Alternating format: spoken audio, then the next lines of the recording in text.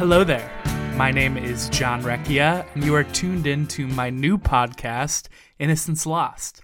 I didn't have a proper title in the first episode, but I've been giving it some thoughts, and this is what I'm going to go with. I really struggle with titles, but based on the content I'm trying to do, and just because of an inside joke with some of my friends, it seems like the one I'm going to stick with. There's this movie that I'm obsessed with called This Is the End, and it's about a bunch of famous people who play themselves. So like Seth Rogen's in it, Jonah Hill, James Franco, that whole crowd of people convene to a house party, and the apocalypse ensues. And at some point in the movie, Jay Baruchel is walking past a swing set that's like abandoned, and he very epically and dramatically just says "Innocence Lost," and it's always something that cracks me up, and it's always something I'm saying around the house. So it just seemed like a decent bet. So yeah, this week I'm gonna be a little more free flowing with my opening monologue here. This week I'm just chilling. I'm in my room in Brooklyn. Got some work done this morning, and I have some extra time in the afternoon to record this intro. Yeah, things are going pretty well. I've gotten a lot done, and I've gone out and explored a lot of Brooklyn and Manhattan. As many of you know, I am a big Beastie Boys fan and a big Talking Heads fan. So me and my new roommate, Yudesh, who is the topic of this episode, ventured into the Lower East Side and checked out Electric Ladyland Studios, where a ton of very great and famous people have recorded music. We went to the old site for CBGB, which is a famous rock club in New York where the Talking Heads came up. That is now a John Varvatos, but they had a cool mural across the street that made it all worth it. And finally, we went to the site where the album cover for Paul's Boutique, the Beastie Boys' sophomore album, was taken, and they have a really cool mural there as well. So naturally, I had a lot of fun with those activities, and I had a lot of fun with Yudesh, who I had the pleasure of talking to a couple months ago, and you're going to hear that today. So before this conversation, we had no idea we were going to be roommates together in Brooklyn, and it just kind of worked itself out. In this discussion, we talk about music, we talk about sadness, we talk about dating, and talk about losing innocence in general, which fits with the title well. So I hope you enjoy.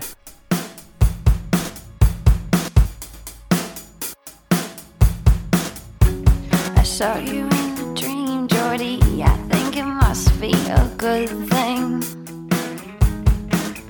You were running with the shadows, but you came back to shine a light on me. I was one of those kids that went super fucking hard at the Pacer test and was like sweating in math class after that, smelling like shit.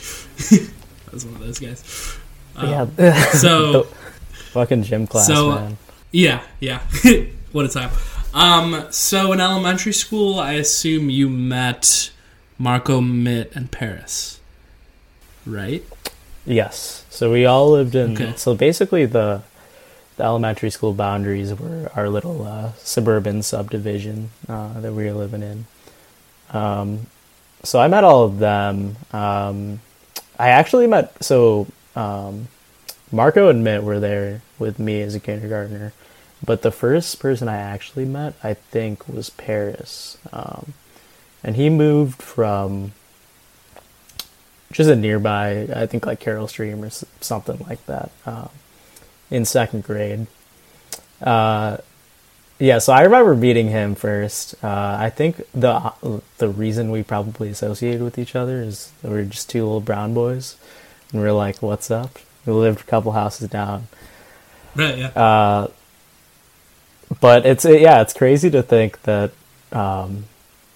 I guess with with the exception of Mitt, but I feel like I could still hit him up. But like we're all still in touch with each other.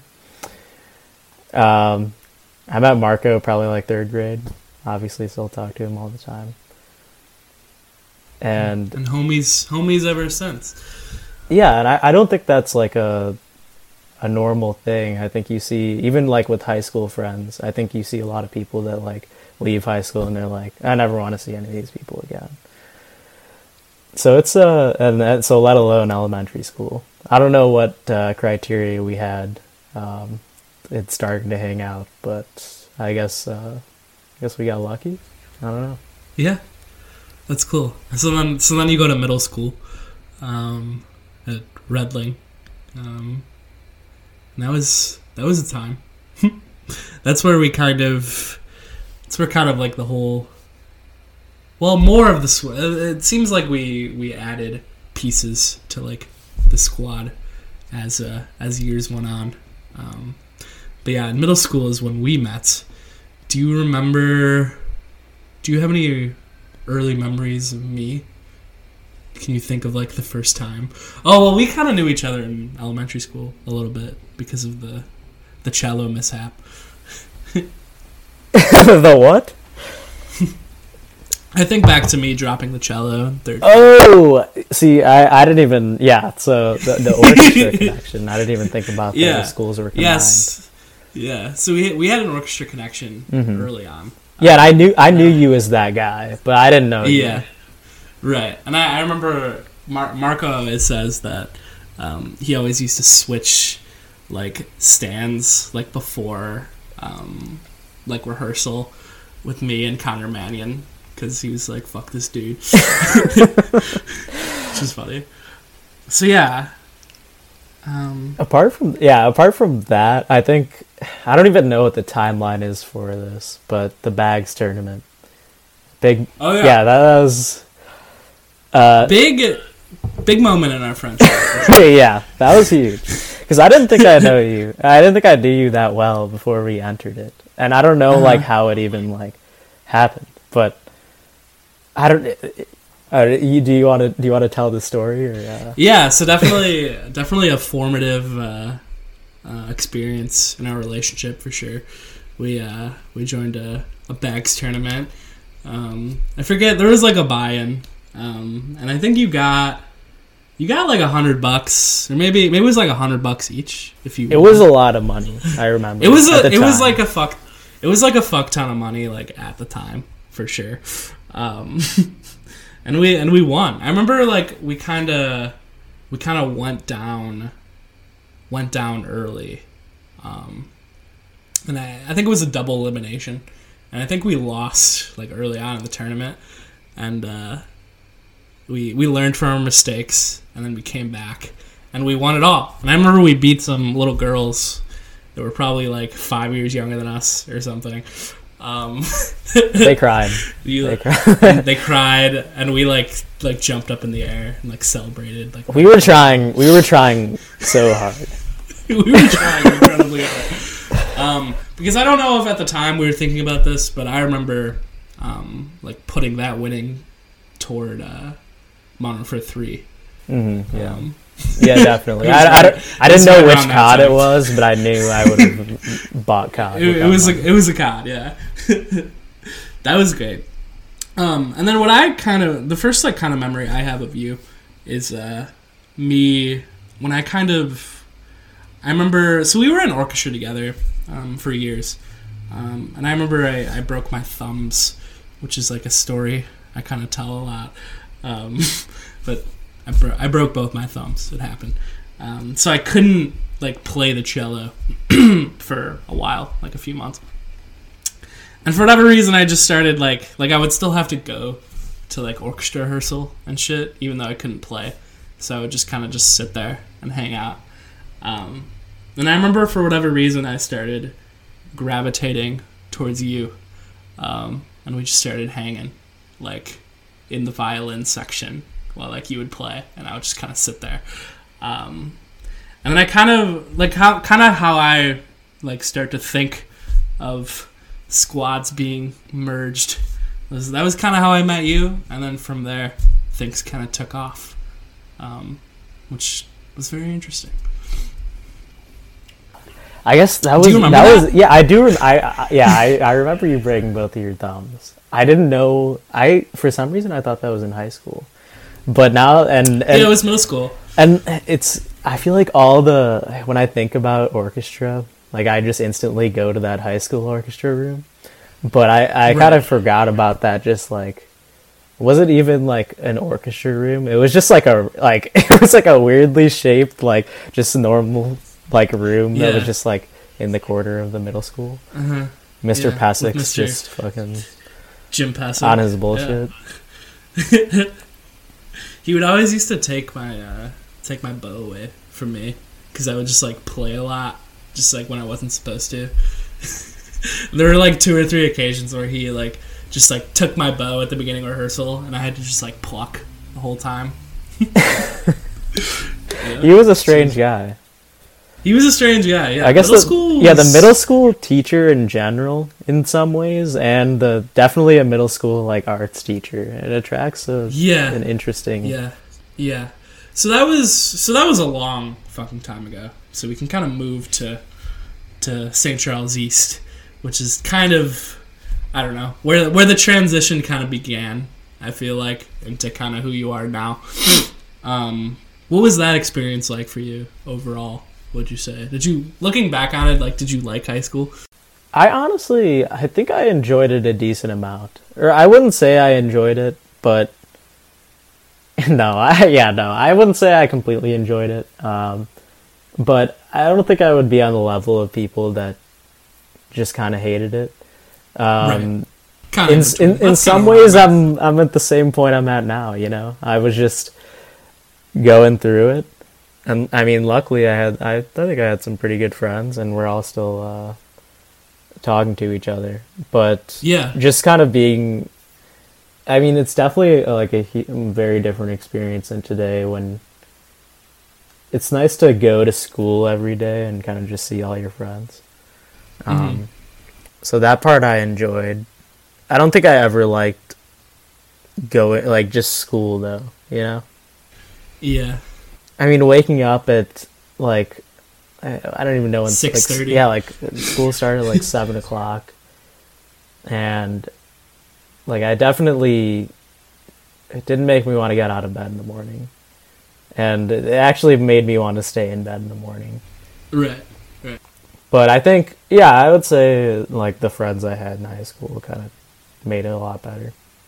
Definitely. You played tennis, I remember... For all 4 years? Or 3 years? Yeah, I actually did. My freshman year, I was terrible. Yeah, I think I got a little better sophomore year. I'm trying to think of... Yeah, so the sophomore year, I wasn't on the lowest possible team, which was nice. So that was a nice achievement. And then I think junior year, I plateaued, and then senior year, I went down again in skill. But there was a system on the tennis team where if you're on JV, like sophomore or junior year, you just get bumped up to varsity because you're like not allowed as a senior because you're just not allowed to be on JV. So I was just kind of riding that bench, and I think I definitely got worse from like sophomore to junior to senior year, but it was still fun. Just like I don't know, like being in a sport. It's just another social circle that you're in. Yeah. And a lot of our buddies were doing it too, so that helped. Something I kind of missed, and I kind of want to go back a little bit, was just kind of like your relationship with school and schoolwork as well.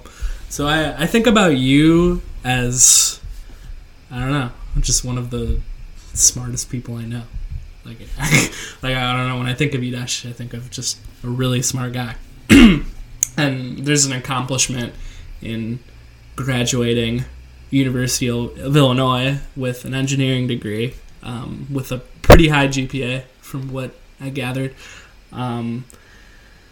So early on in school, because I remember you did Kumon, right? That was like a thing. Do you remember like being young and like just enjoying it, or like did you know for a while that you were just like better than people, or like? Well, so when you mentioned Kumon, so are you asking if I enjoyed that specifically, or just kind of school in general?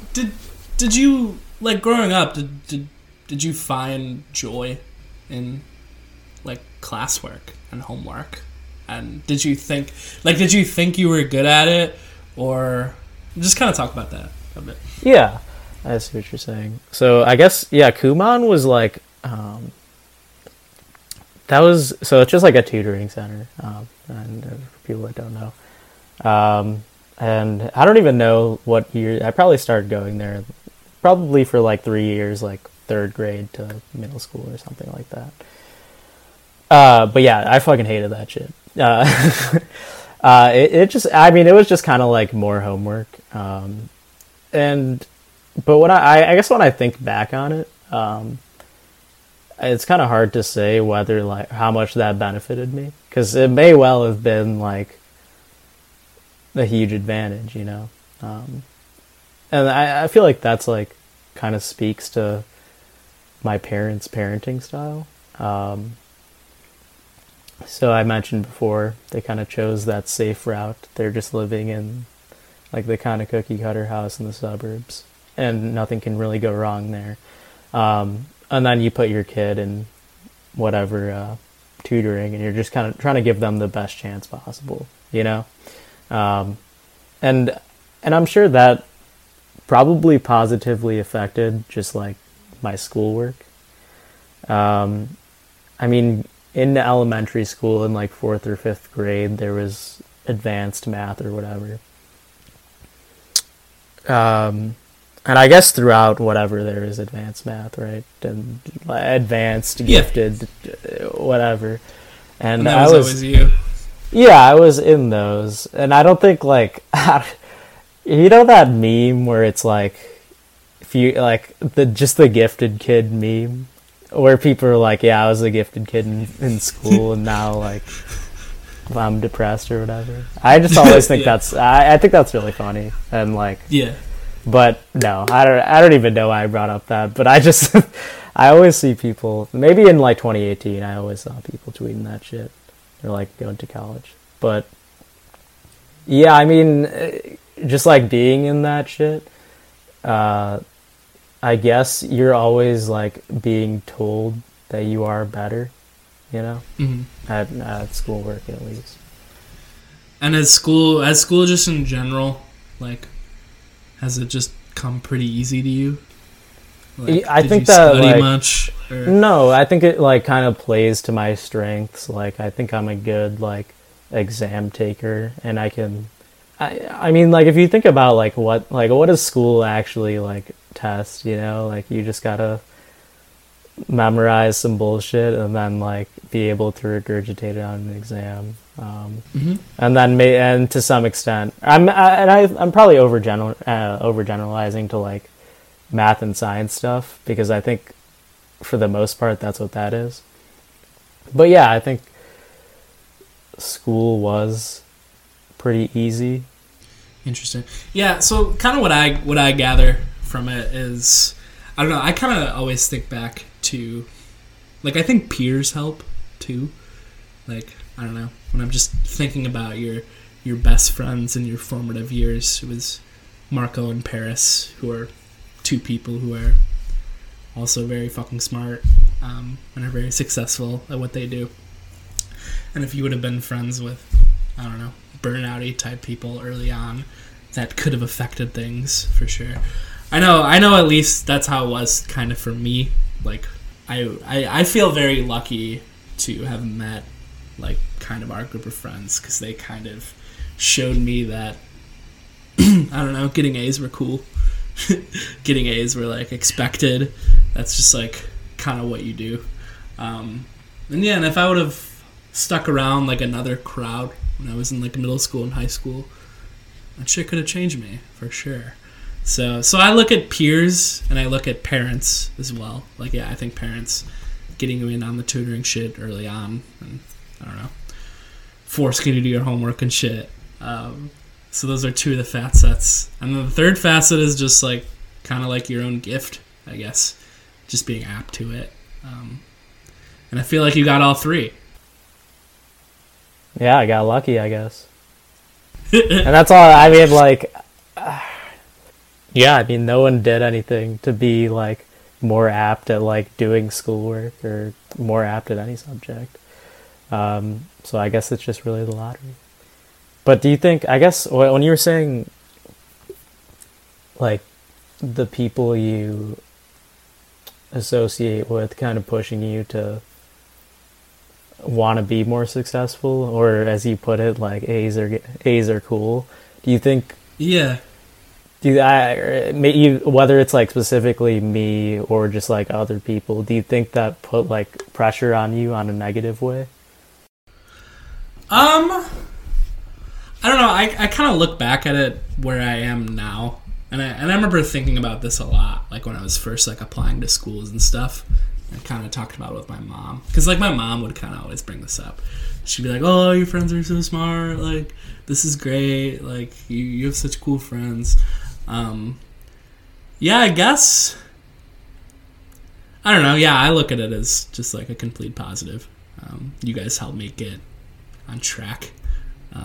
But I guess it's all relative to, I don't know, what you think's cool, I guess. And I guess like your peers help you find what you really like.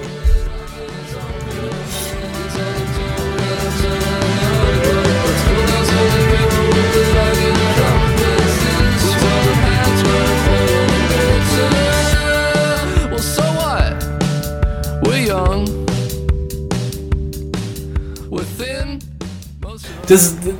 Were there any, like, I don't know, like when you think about your role models in high school or kind of like influential figures in your life early on, does anyone come to mind? Yeah, so I think like a little bit of what I talked about earlier with my brother kind of being on just like a completely different level than me and being more of an uncle. I would say that, yeah, him definitely. I mean, he went to U of I for chemical engineering, and I saw him succeed at that. And I guess I'm jumping ahead a little bit here to college, but I also went to U of I for chemical engineering, and that's definitely one of the big influences that made that happen. But yeah, just, I guess having a brother that has already been through that and has kind of gained his footing in life, and he's been pretty successful. That was definitely someone I looked up to. Cool. So broski.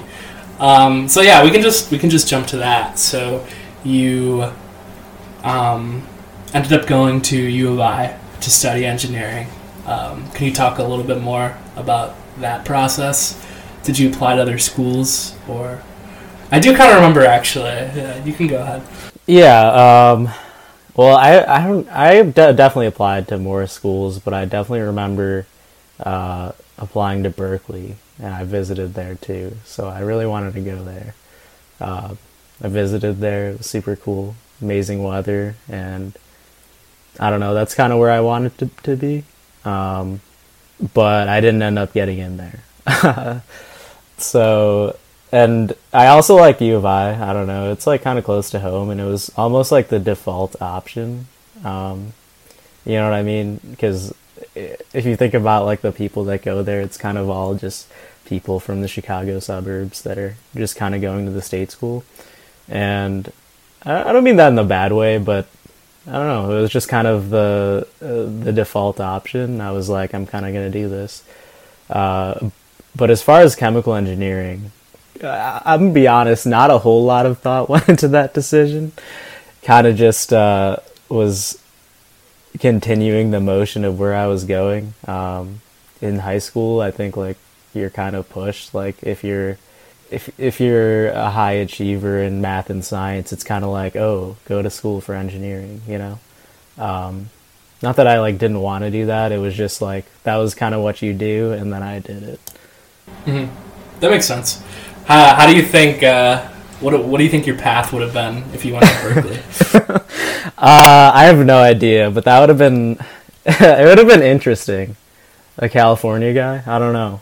Where is Berkeley? Is it like near the beach or? It's near San Francisco. It's in the Bay Area. So Actually, I don't even know. I don't know that for sure. Don't quote me on that. But I think it's pretty close to San Francisco. You go to U of I.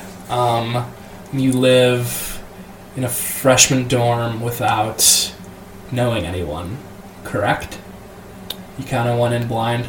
Yeah, I mean, I knew some people knew of people from high school that I wasn't really friends with that were going to I think a lot of people went, but in my dorm specifically, honestly, I got a kind of shit dorm. Not that it turned out shit, but it's called FAR, so it's FAR, and it's literally in the farthest corner of campus, and it wasn't the greatest building, and the reason I was there is because I kind of missed the sign up period for dorms. I just was I don't know. I was whatever, I'll just get whatever I get. So I signed up a week after that. That's kind of what I ended up with. And I was on the top floor too, so it was super annoying. Not an ideal situation.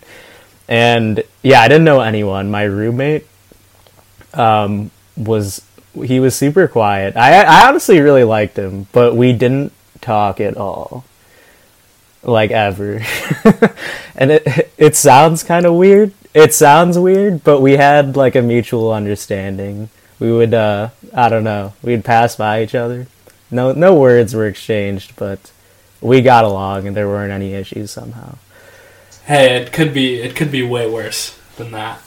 Yeah, I think in a lot of cases it's ideal scenario. I was about to say that for me personally, that's my ideal scenario. We're both there. We're not messing with each other. And we're just coexisting. Uh-huh. But so you said it was, you kind of went in blind and you signed up too late and you got a pretty shitty situation. But it seemed like you ended up with an ideal situation by the end of freshman year, as far as your group of friends that you found. Mm-hmm. And that's pretty much where it was formed. Just a couple people on my floor. So Lucas and Fassel, they were roommates, and they were a couple doors down from me. I don't know how we really met. I think it might have just been one of those kind of open door first week type things, when you kind of leave your door open in the dorms. People just walk in. I don't know, maybe Fassel was just playing guitar or something with the door open, trying to look sick. I walked in. And that's how I met them. And then and we were roommates for the rest of college. And then my other roommate, who was also there from the rest of college, was just somehow always around. He lived across campus, but Shile, he was just always around somehow. I literally don't know how he got there, because he didn't live in our dorm. But so I had a good group of people around me. So even though at the surface it was probably the worst dorm I could have gotten, I mean, it worked out pretty well for me. It takes people a while to make friends in college. It took me a while to make friends in college. So I feel like it was a pretty good scenario. And you had easy access to the Japanese gardens and the Idea Garden too, which is nice. Yeah, I remember going to U by my freshman year and going to the dorm and meeting all the boys for the first time. And they're a fantastic group of gentlemen. Some of my favorites. I really like those guys, and I really like Tommy and Liam's crew in Ames as well. So I feel like we got some good connections out of that as well. Some good dudes. But yeah, I remember going that first time and drinking Everclear. It was a distinct memory of us passing around an Everclear bottle while Fassel and Lucas were doing Bitcoin mining or some, I don't know, it was something. It was bust a bit. It was a yeah. So It was basically an online gambling site where I mean, it's not really the Bitcoin. The only thing with Bitcoin is that that's just like the currency that you have to use on it. Right. But yeah, basically it's a multiplier that goes up, and it just goes up on your screen, and you're in for whatever you want, and then when you get out, that's like the multiplier that your money gets. But if you bust, then you lose all of it. So it's super entertaining, super addicting too. There's some people down there that were hardcore. I think we were on like $10 in or something. But so freshman year happens, and then Marco transfers sophomore year. So the homie we kind of talked about from the beginning ends up coming to Champaign as well, which is nice. It was nice throughout college. Me being only 45 or so minutes away. Just be able to drive and have a group of boys to hang out with. It was very nice. So what was college like? Did you enjoy it overall in hindsight? Do you miss it? Just being a little less than a year out? Well, I think if I reflect on my just overall college experience, I think I could have gotten more out of it, you know? I think the mentality that I went in with wasn't the best. I kind of was just trying to get by with whatever satisfactory performance that I wanted at the minimal effort. And I feel like I mean that worked out, but I think there was probably a lot more things that I could have gotten involved in. But at the same time, I don't regret the path that I took through college. I mean, I think most of the time was just spent just getting my shit done and then just straight chilling. And some of my favorite bulls in college happened in Champaign, which I feel like kind of goes with the vibe of the college and town in general. It's much better than Bloomington for that kind of thing. I'm wearing my Binny's unofficial t-shirt right now. But I only ended up making it once. You went to unofficial multiple times, right? Yeah, I guess I was just there, but we never really, I don't know, did we really celebrate it that much? I think freshman year, I think we were super pumped about it, you know, as a freshman coming in. Right, yeah. And we definitely drank too much, too early in the morning. But yeah, I guess I wasn't super into the unofficial. It was a little too, I think U of I partying is already a little bit too much, and unofficial is just the epitome of that squished into one day. But it's a fun time. I think the reason that I have fond memories of it is because people would always visit for it. And I think that's what made it good, rather than it just being the shit by itself, you know? Mm-hmm. For sure. Yeah, I remember this past unofficial, I think I had 2 burritos in one day, looking back on it. I think I had Chipotle for lunch, and then for dinner we had that, Mexican place that was, right down the street from you. So I consumed a fuck ton of calories from beer, and then ate 2 giant burritos. So my body wasn't. And then Joe fucking got pulled over.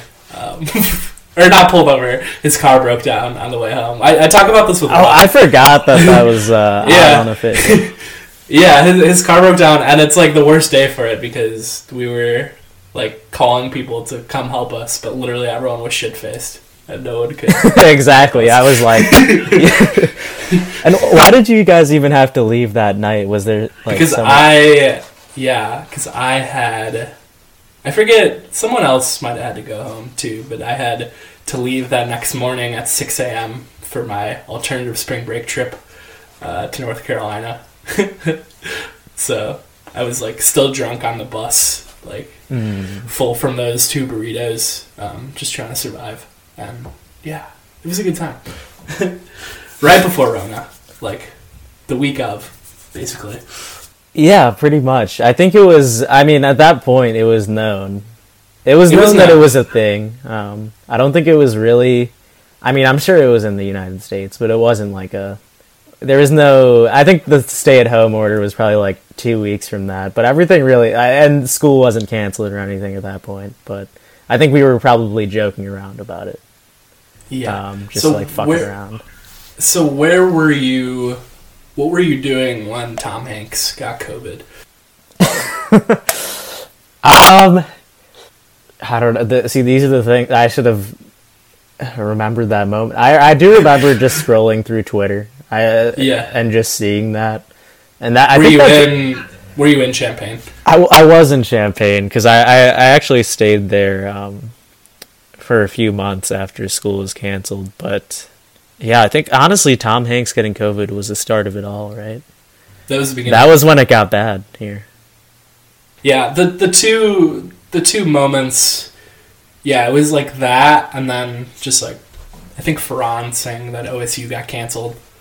That's when I was like, oh fuck, like this is gonna affect us. And then I feel like OSU getting canceled, it was like, oh, this affects us. And then Tom Hanks was like, oh shit, this is gonna affect us. I did not think it was gonna affect our lives in any meaningful way. Because I had been, like, seeing stuff about it, like, in China in, like, January and shit.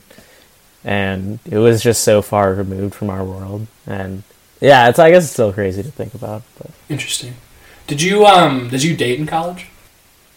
Yeah. Yeah, I did. So I had, like, one more serious relationship. I think, I don't even know if you met her, right? Glow? I never met Glow. Really? I was in, yeah, I was in Yellowstone, I think, this summer that she was around. I'm pretty sure. Because I remember you guys went to, like, a concert, and people, like, met her, but I was, like, gone. So was she, like, your one girlfriend in college? Or did you... Yeah, pretty much. Yeah, pretty much. And how did that happen? Tinder. Tinder. Yeah, so nice. I mean, it wasn't like I don't think it was ever like intended to be like a long-term relationship, at least from my end. We kind of just met on Tinder, like you'd meet anyone else on Tinder. Just started hanging out, and then we started dating, I guess, because we were hanging out that much. So it wasn't really like.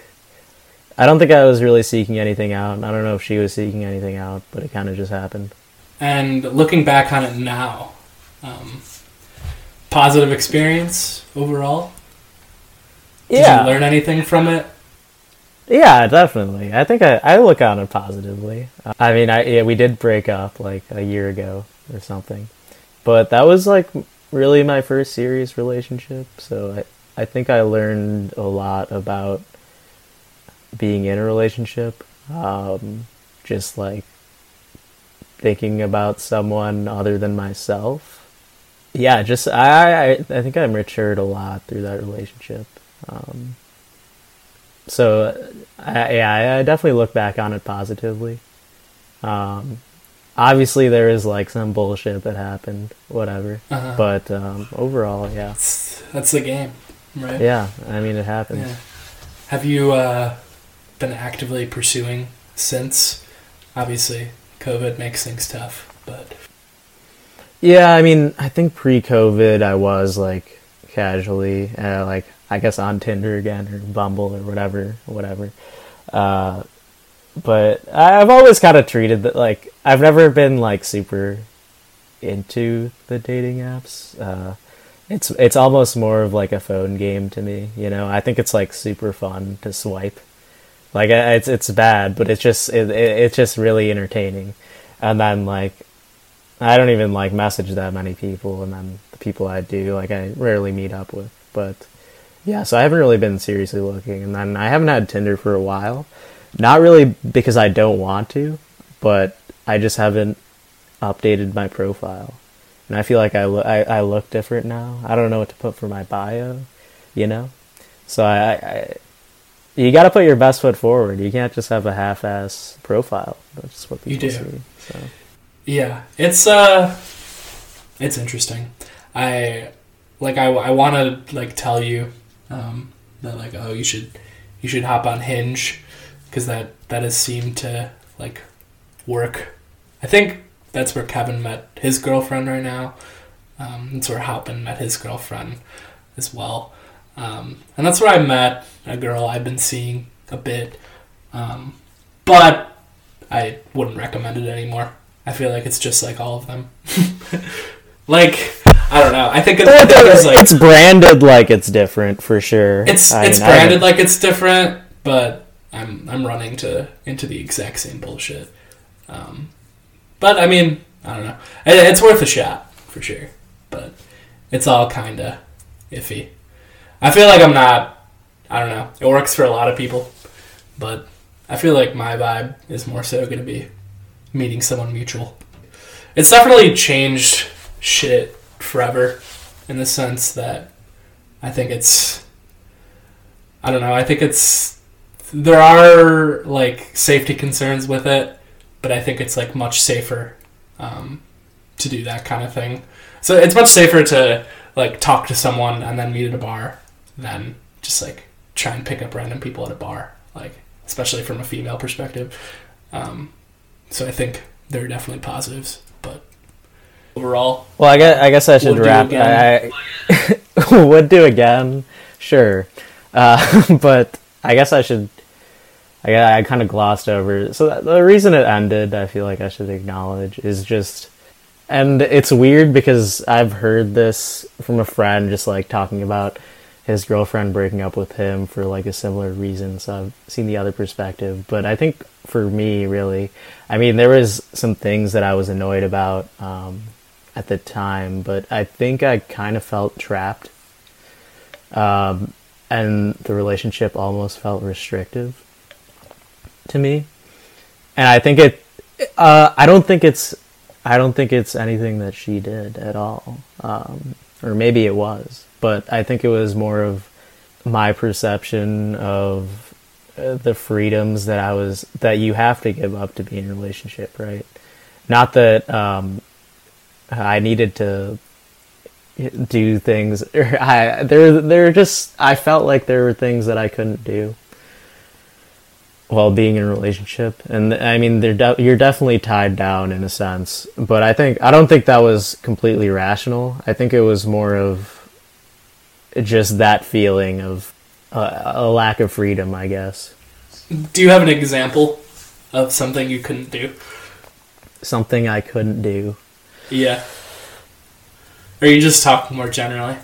I'm talking more generally in the sense that what yeah, exactly. You're asking like what's an example of that, and that's why I say that thought process wasn't really rational. It's I think it's more of a reflection of my personality and the fact that if I wanted to do something, it would kind of, I would assume that I would have to let Glow know, you know? I couldn't just do whatever I wanted whenever I wanted. And something about that kind of rubbed me the wrong way. And I don't think that's like a healthy way to be. And that's just a normal compromise that you have to make being in a relationship. And probably something that I need to work on myself. But So the next go around, you'll work on communicating that earlier. And setting boundaries and whatnot. Okay, interesting. Can you think back to a time in your life where you were depressed or you struggled for a while and how you overcame that? This sounds kind of like an interview question, but I'm curious. It does. What really comes to mind there is probably the summer in between freshman and sophomore year of college. That was kind of like the weed summer. I mean, I still smoke a shit ton of pot, but that was like a point that I can kind of look back and say that was a legitimate problem, in that I just kind of felt like shit all of the time, and so I would wake up and smoke weed all the time. And it's not a point that I want to go back to at any time. I think there's probably other times where I've been able to rationalize just whatever hitting my pen at night, and I think a lot of just like smoking weed casually is perfectly fine, but I don't even know what it necessarily stemmed from. But yeah, that was a pretty dark time, and I wouldn't say that I'm, as for how I've overcome it, I wouldn't say that I have completely overcome it. You know, I don't think I'm completely happy. You know. So how do you have a coping mechanism? Like I was talking to me and Rogman talked about this like a lot, and his big thing has been meditation. He talks about it a lot, and it's inspiring to me. I haven't been able to really do it yet, but I'd like to. Hopefully one day, we'll see. What do you have anything similar, like a coping mechanism to get through anxiety? I think I'm sure I have many unhealthy coping mechanisms, but I think in terms of a healthy one, I think just turning all the lights off in my room, listening to some music, and that's always been just super therapeutic to me. I don't know, it's kind of just, that's gotten me through it many times. And that's it's a reason of kind of a lot of the music that I like, that it's kind of gotten me through times. Yeah, for sure. Yeah, what's your relationship like with weed now? Because I kind of am looking at it now. I've had, so when it was worst for me was when I would have a pen or whatever, and I would kind of hit it, like you said, kind of hit it in the morning. But for me, it wasn't really like a summer thing when I don't have anything to do. It was like when I had a fuck ton of shit to do, I would smoke weed instead. And either not do it or go and do it high, which definitely was like a turning point for me, where I knew, that was like the first time where I recognized in myself that I had a problem and maybe that I should go to AA for weed, WA, I guess. I don't know what you would call that. But yeah, so where are you kind of at with it now? Well, I guess so. I think it was near the start of this year, I was more concerned. I think there's an argument to be made that it's kind of just, it's not great for your mental health, especially if you're depressed, anxious, whatever. But I was trying to make as little of an effect on my physical health as possible. So I started vaporizing. You know, my little vaporizer. Yeah, I'm gonna get one soon. Exactly. So I was on that for a while, and that kind of at least made me feel a little better about the habit. But I was still like an everyday user, and nowadays I'm in my parents' house, and I don't know if they know I'm a stoner, but I mean, it's not a thing that I can do openly. So I kind of just have a pen, and I don't really hit it during the day. I think I hit it like most nights, and maybe I shouldn't, but I'm at a point where personally I think I can control myself, and I think if I have a cart that can be hit at any time, and I'm not hitting it at any time, that's a good indicator. Yeah, that's a good indicator of it.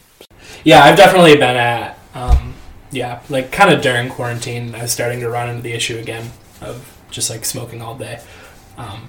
But in the last few months, I've kind of gotten my routine in order, and I've been very good about holding off till 7 or 8 when I'm done with all my shit.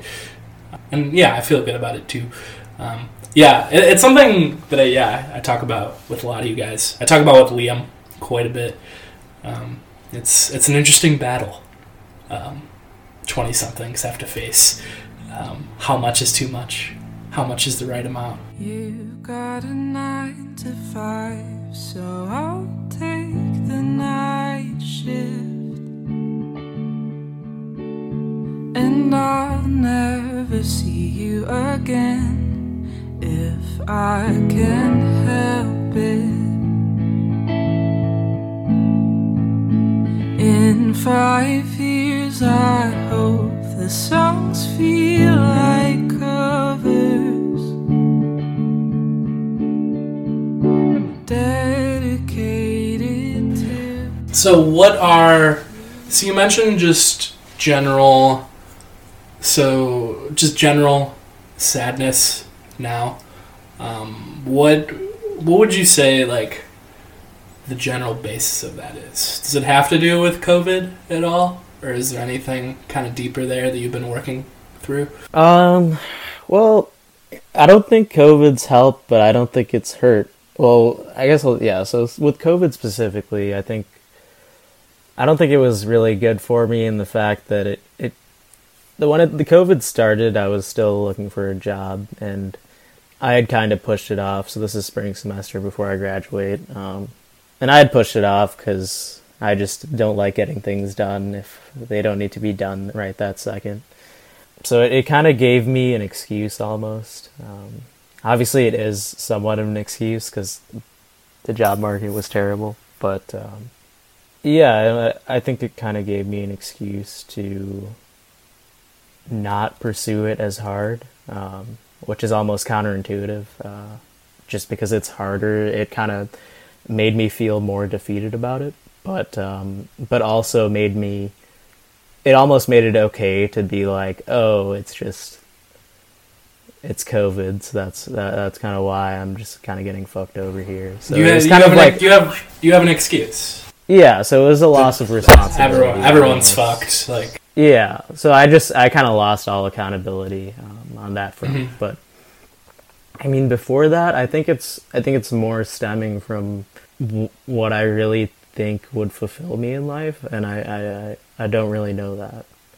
I was talking about how, I'm not super passionate about my job, but I mean, I don't think that's like I think that's a place where almost everyone's at, mm-hmm.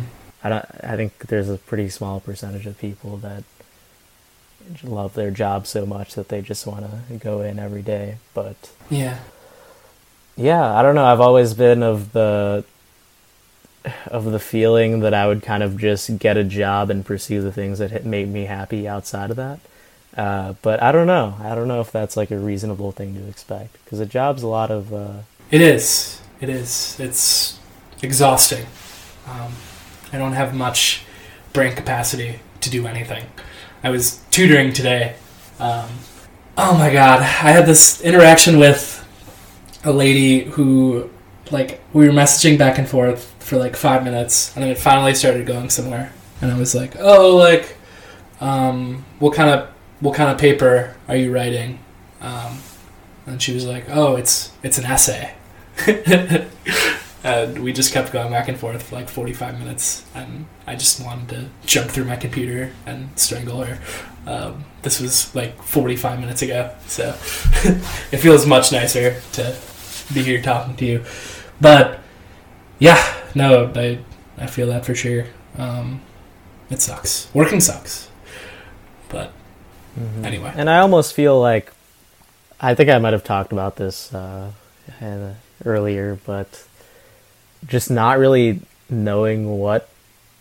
I think there's a kind of a distinction between choosing or having to sacrifice what you want to do to make things work practically. But I don't feel passionate enough about anything, to really want to do something. And that's just kind of sad, I think. I think that part of it is one of the things that makes COVID a negative. There's a lot less avenues to explore when you can't go anywhere. And I feel like a lot of passions are built off people too, and just like meeting people and figuring out what people do. And you can't fucking meet anyone, so I think it'll get easier for sure. When did you first hear of Car Seat Headrest? Probably like 20. I think whatever when we were going to Lollapalooza and partying hard at Lollapalooza, I remember they were there.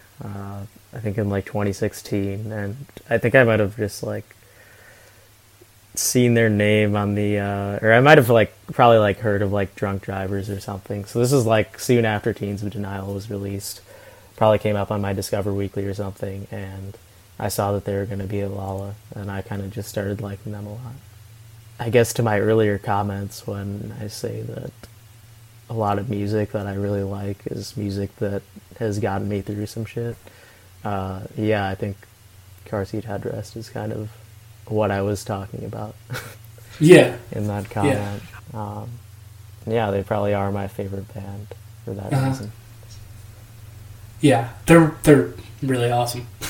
And I was so excited to see fucking them in Twin Peaks in Milwaukee, which just would have been so fucking fun. And that was supposed to be in May. And obviously that didn't happen. I'm really looking forward to getting back to shows, like we were kind of talking about next summer. And when I kind of think about... Go ahead. I was just thinking that I just have a prediction, or what I'm hoping is going to happen, is that everyone that got their tour canceled, and everyone that was going to go on tour this year, and everyone that was going to go on tour last year, is just going to all be on tour at the same time. And it's just going to be so it's just going to fuck. Music. Yeah. And I think that will hopefully, like, I don't know, there's so much shit about, like, Save the Stages in Chicago, like, everywhere I drive around. There's, like, signs up in the windows and stuff like that. And I feel like once those venues are able to open again, those that survive, I feel like will thrive. Because everyone took them for granted, basically.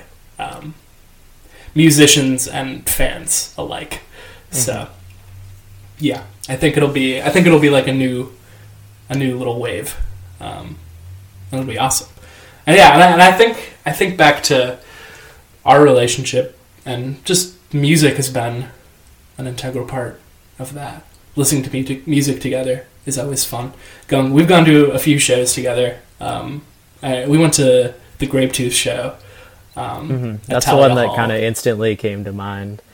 Yeah, that shit was so fucking fun. We saw Dead open for them. And I think, yeah, my ears I think still ring from like Clay banging the drums. Like, yeah, they turned up the volume like doubled during Blood. Yeah, yeah, that shit was so fucking loud. But yeah, I can't wait to attend concerts with you again, and I can't wait to lots of good festival experiences as well. I remember you, me, and Rogman camping out for Muse for like an hour. This was when I like poured, and Sam and Joe both lost their phones. And I remember like maybe like 30 seconds before Muse went on, Yudesh passed out. And it was like a very funny. It was a very funny thing that Rogman and I had to deal with because, well, from our perspective, this wasn't like the first time. It wasn't the first. It wasn't. So we knew like he was good. Like this just happens. Like he gets a little dehydrated, and he passes out, but then he bounces back up and he's fine. But like the group of people like around us couldn't like put two and two together. So there was like a bunch of people around us like giving us dirty looks and being like, "Aren't you gonna go like check on your friend?" And Robin were like, "Nah, he's good." And really, just being super dehydrated, being in like a huge group of people, smoking some weed, getting kind of anxious, and how straight passing out. Yeah, and I guess and how we justified it. No, they passed me up through the crowd, and then brought me to the med tent. And then when I got there, I was pretty much good, and they gave me like a bottle of water, and yeah. So I guess someone asked like, "Oh, like what are you doing here?" I was like, "Oh, I just like needed some water," and I just walked out. So yeah, it was chill, but I could definitely see being a bystander and being like That's kind of fucked up. Yeah. we justified it as like he wouldn't have wanted us to leave. So we knew. No, I wouldn't have, even if I had actually died. Yeah. So yeah, festivals I miss. I'm very excited to. I really want to get to Bonnaroo. Hopefully in the next couple years. I think that would be a very fun squad activity, just to camp out. Yeah, I've never done a camping festival actually, so. I did one. I did one in Iowa called Hinterland.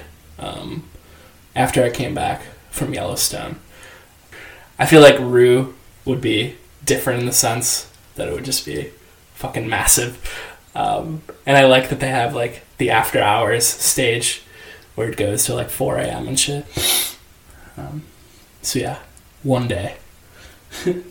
Well, while we're on the topic of shit, honestly, you asked me earlier about coping mechanisms, and I think going to shows was kind of like one of my biggest releases, which is one of the I think the worst part about COVID, just not being able to do that. But yeah. it just kind of having something to look forward to, I guess. Even when it's like a month out or something, that's still like it's like, oh, like in a month I'm gonna see this band, like that's gonna be awesome. Can't wait. And especially, I don't know, my big thing with moving to Chicago and then moving to New York, that's kind of one of the main reasons, just to always be able to hop on a train and go somewhere, is very appealing to me. And it fucking sucks that we can't do that. It's concerts and, for me, movie theaters as well. Two things that I can do solo, and I've always been able to do solo, and still have just like a great time, and release some endorphins, and yeah, so that sucks for sure. This is a good talk. Good talk. I wanted to ask if you've ever like had a falling out with someone.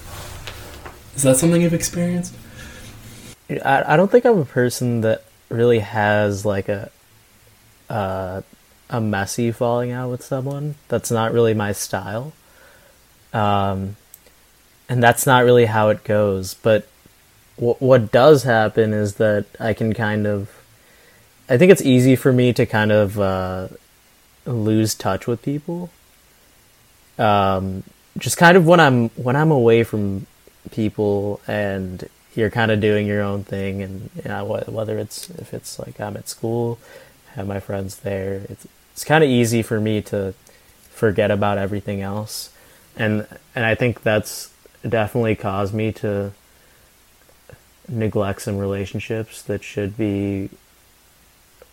I should be reaching out to people, and that I'm not.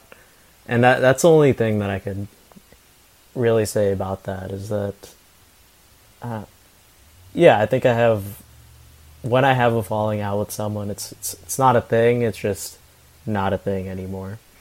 And that's something I definitely want to work on. Just being, obviously that goes both ways if the other person isn't reaching out to me. But, yeah. It's a two-way street, for sure. But yeah, I think I'm bad at that. Yeah, and I feel that. Yeah, it's something I struggle with. I was thinking about it today.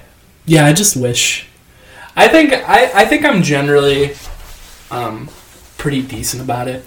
I'm someone who tends to be the plan maker in relationships I have. Tends to be the person who calls a little more, which is kind of a role I've just kind of taken on, kind of stemming from a fact that, I don't know, I just kind of need it. I think I'm a little more of an empath and a little more, extroverted in that way. But yeah, I was thinking about it today. I wish just people would text me more. Like, it always like makes me really happy when someone gives me a call or texts me. Well, I'll be sure to. Yeah, but just know that when I do say that, and that I'm bad at reaching out to people, but I have I have a terrible habit of just thinking about, oh, this would be a great... You know, when you think of someone, something reminds you of them. And I'll be like, oh, this is a great time to reach out to them and be like, hey, I saw this thing. Made me think of you. Yeah. And that'll be on my to-do list for that day. And then I'll be like, I'll just do that tomorrow. It'll get pushed off to the next day. And then until it's to the point where I'm like, oh, can I even hit them up about that? Or is it too late now? And then it kind of just... I follow that path way too many times. And it's really dumb. But it's not that I'm not thinking about the people. Right. Yeah. It's just your style.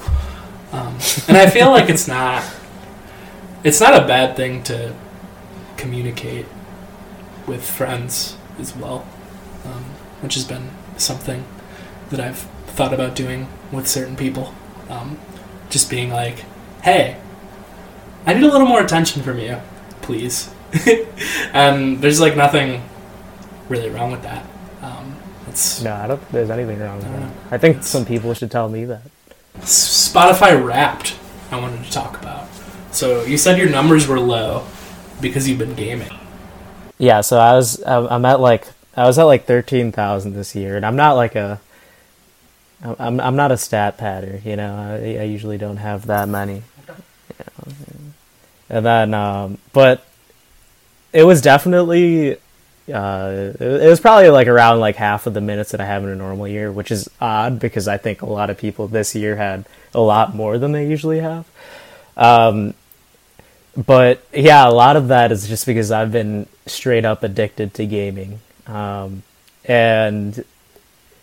it's honestly been a problem. Like in the early pandemic, I would be, you know, I think a lot of people are bored during this time, but I've been like, there's like things I want to do. I've been on season 4, episode 11 of The Sopranos for like 3 weeks now because I like want to get it done, but like I don't have time to do it because I'm just like playing games until I have to go to bed.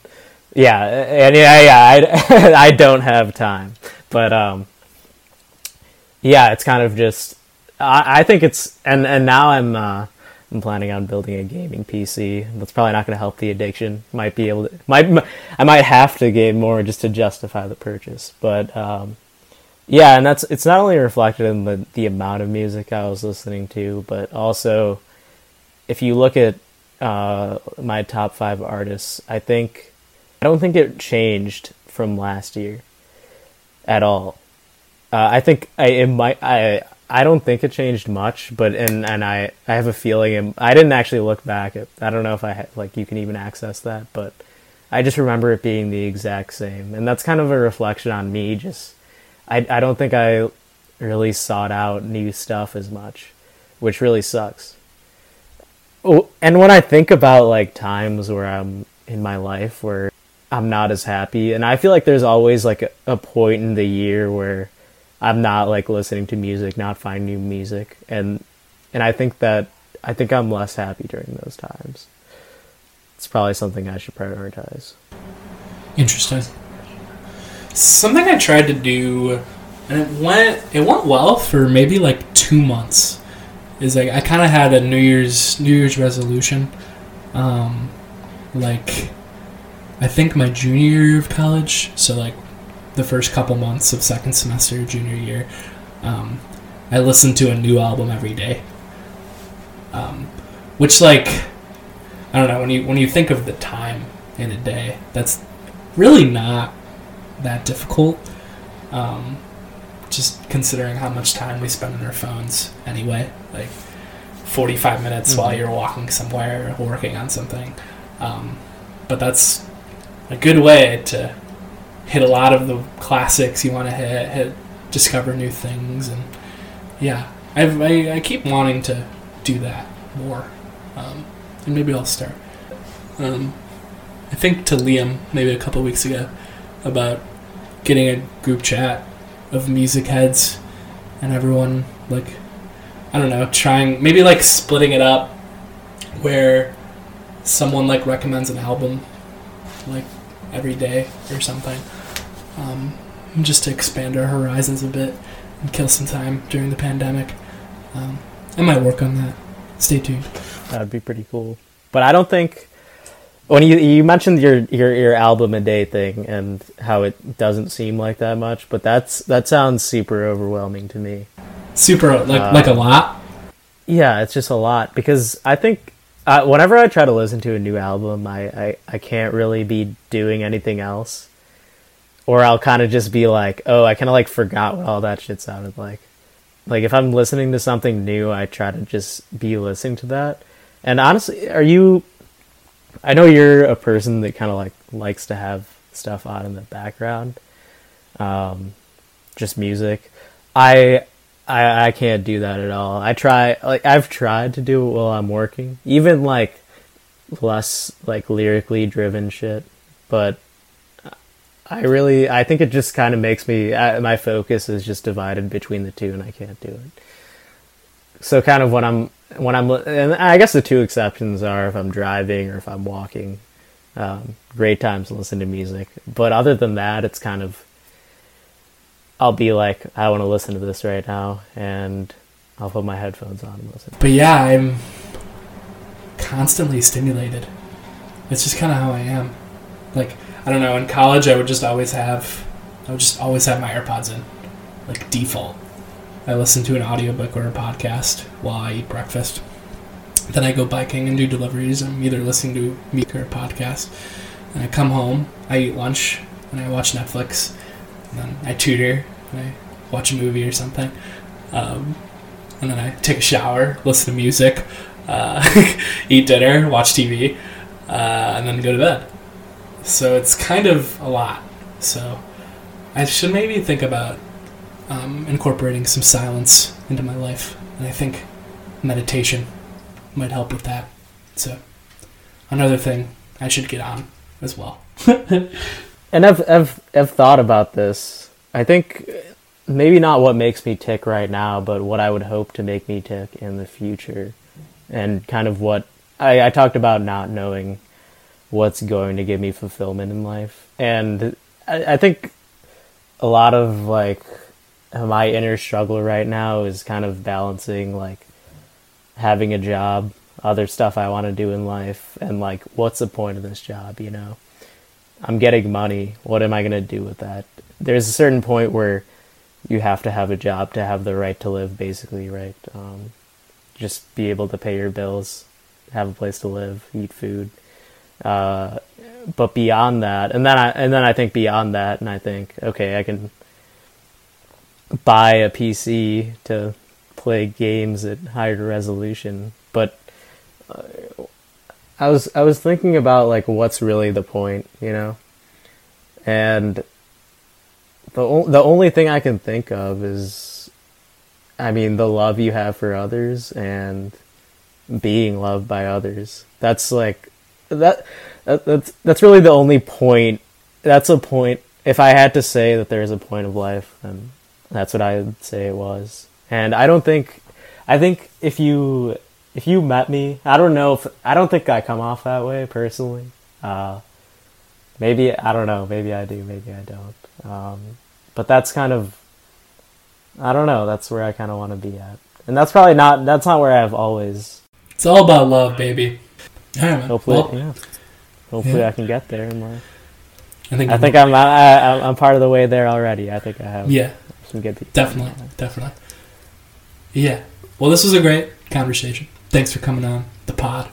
And yeah, now that you've been on, I hope you'll come on again as a recurring guest in the future. And yeah, it was great catching up. It was super fun. I've never been on a podcast before. And that was honestly something I was like, I kind of want to be a guest on a podcast. It could be fun. So when you asked me, I was like, yeah. Yeah, I do want to do that.